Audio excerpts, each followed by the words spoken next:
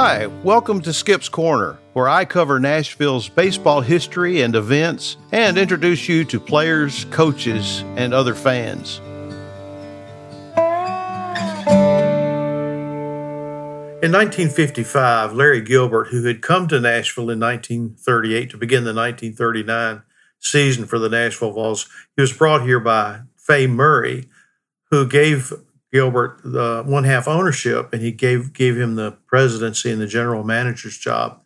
But he became disillusioned in 1955, and Gilbert sold his half ownership in the Nashville Ball Club to Ted Murray, who was Fay Murray's son. Fay Murray passed away in the 40s. Gilbert had served in that capacity after retiring from the managerial post after the 1948 season. And in the interim, Murray named business manager Lem Whitey Larkins as general manager for a few weeks before hiring a man named Bill McCarthy to the position in June. And he was an innovator, and I'll tell you how he was an innovator. He was a World War II veteran and a Chicago Cubs fan, and had moved from the ranks of ticket salesman with the Muncie, Indiana Reds to business manager with Muncie, Rockford, Illinois, Charleston, West Virginia, and Columbia, South Carolina ball clubs before moving to Nashville. The Vols were in their second season of affiliation with the Cincinnati Reds after a 3-year agreement with the New York Giants from 1952 through 1954. It wasn't a good relationship, and McCarthy was innovative in his intent to bring fans to the ballpark, and the best part of that was Fred Murray gave him free rein. Attendance had improved in 1955 to nearly 117,000 for the season, bettering the total in 1948 of just under 90,000. But McCarthy knew the club could do better. For publicity purposes, he instituted a monthly newsletter sponsored by Burke's Menswear with team news, fan of the month, and a Meet the Vols section, including a Most Popular Player Award and announcement of special nights at the Dell. Not only that, but he began making physical changes by redecorating the ballpark once the 1955 season ended. The first thing he did was he rebuilt the entire infield, and the area behind home plate was raised 18 inches to give the catcher more maneuverability in fielding foul balls. Every grandstand seat was repainted, green for general admission and orange for reserved seats, and he improved and enlarged the concession service area. And a new marquee was installed over the main entrance to inform fans of the game time and visiting club. And to advertise baseball in Sulphur, Dell, a new 35-foot neon sign was installed atop the main grandstand entrance with the words, "Sulphur Dell, baseball's most historic park since 1870, in large letters.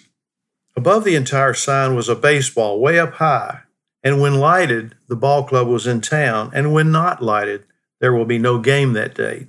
Perhaps the most daunting task he did was eliminate the steep embankment in right field to a gentle slope, with 500 loads of dirt hauled in to make the slope easier to maneuver by the right fielder and the center fielder. Unchanged, though, is the distance from home plate to the right field fence at 262 feet. Nashville Banner sports writer George Leonard thought it would reduce the number of bad connotations players and writers from other cities would have to say. You may remember that they often referred to Sulphur Dell as Suffer Hell. And here's what Leonard said: "The right field view is particularly lovely now. No longer will players' lives and limbs be in peril by wild charges of a precipitous incline. The transformation is really amazing." And McCarthy tried to get everybody to understand that from now on, right field will no longer be referred to as the dump, but now the terrace. Now, how does one go about paying for all of those changes? Well, by increasing revenue. And although McCarthy was intent on putting more fans in the stands, he showed his marketing genius by adding a second row of billboards in right field. More advertisements on the billboards, more revenue. And he wasn't even deterred when the Cumberland River flooded in January, completely covering the resodded infield and outfield. Banner sports editor Fred Russell gave a bird's-eye version of what he observed. Here's what he said: "What a whale of a difference the little things make. You can sit in the grandstand or the press box at Sulphur Dell for nearly 30 years and pay little or no attention to the bare, sloping ground behind home plate. Then comes Bill McCarthy with the idea of building up and sodding this area, designing pathways from home plate to the dugouts, and it's mighty pretty. That's right, already eye-catching in February, and you would be surprised, too, at the fine stand of grass on the infield. As for the right field dump, or what used to be the dump, well, the major operation out there is just the greatest thing that ever happened to the Nashville ballpark. What used to be a sharp incline with a sort of shelf for the right fielder to stand on is now a mild gradient, smooth and well turfed. Right fielders and center fielders can run at top speed parallel to the fence. Baseball in Sulphur Dell is going to be a more appealing game in every way. Even Tom Seiler of the Knoxville News was impressed by the news of renovation. Nashville's baseball situation illustrates once again the importance of aggressive leadership.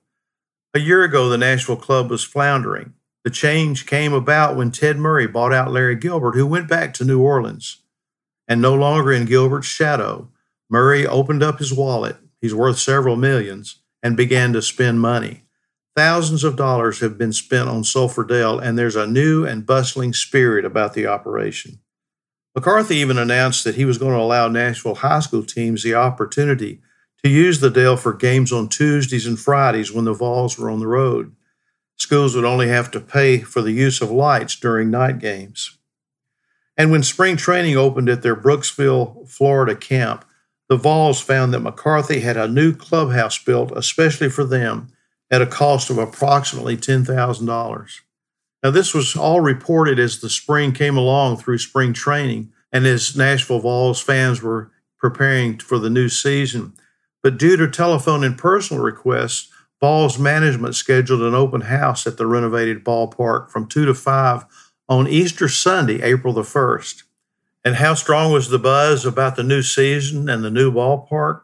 Well, how many would you think would show up on Easter Sunday in the afternoon to view the ballpark?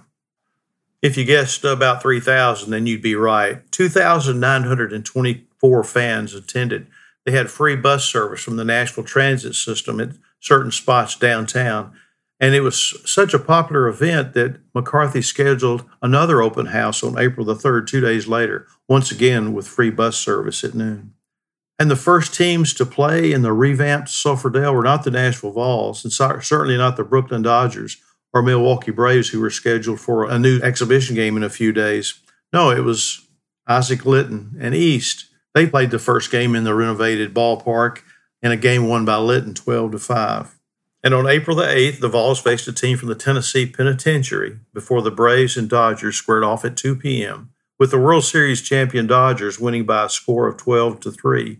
And the amazing thing about that, 11,933 fans attended the game, and the crowd was so large, the grandstand could only seat 7,500 and added 1,000 with the bleachers. The fans had to sit in the outfield hills or terrace. 2 days later, on Tuesday, April the 10th, it was opening night for Nashville against Chattanooga, and 4,134 fans attended the game in a drizzling rain, won by the Vols 9-3. Fred Russell said in his newspaper account the next day that he would not have been surprised had the attendance been twice that if the weather had been better. Things went smoothly for McCarthy and the Vols until April the 23rd in a 12-8 loss to New Orleans, when only 438 Nashville fans showed up in 46-degree weather. But true to form, those fans were rewarded by McCarthy, who would honor their rain checks for any future Vols game during the season. And the next day, he announced a new promotion. It seems like he was always coming up with something new. He was an innovator, remember. And this one was for the players. A steak dinner awarded for each home run, $25 for hitting a certain sign in the right field, and a set of tires for any drive going through a hole in a tire on another advertiser's sign, and another $25 for clearing a sign in left field. By June the 28th, attendance for the 1956 season stood at 58,586, and at the end of the year, total attendance would be 115,049, a decline of 1,903 from the previous season. And although McCarthy had great ideas, was a great innovator in putting fans in the stands, He couldn't win the battle against Lucy and Desi on television or air conditioning or automobiles becoming more prevalent and the city limits expanding out in Davidson County. Though McCarthy would remain with the club through the 1959 season, in 5 seasons, the Vols averaged just over 120,000 during his reign. And he resigned when New York Yankees pitching coach Jim Turner was named field manager and general manager of the Nashville Vols for the 1969 season. Well, that's a little bit of history, especially from 1956 for the Nashville Vols and Sulphur Dell. So many of us remember that big marquee out front and also the big 35-foot sign up top and those neon lights shone so brightly, calling attention to the ballpark. And the Nashville Sounds have recreated that on the back of the batter's eye in center field at the new First Tennessee ballpark. And I think it gives great testament.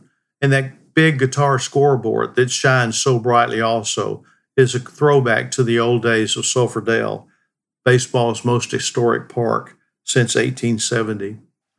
I hope you enjoyed hearing more about Sulphur Dell and the ballpark innovations that took place in 1956, and a little bit about Bill McCarthy, who was a visionary, I think, much like Larry Schmittou, although I think Schmittou had a little bit more vision as we moved into the last part of the 20th century.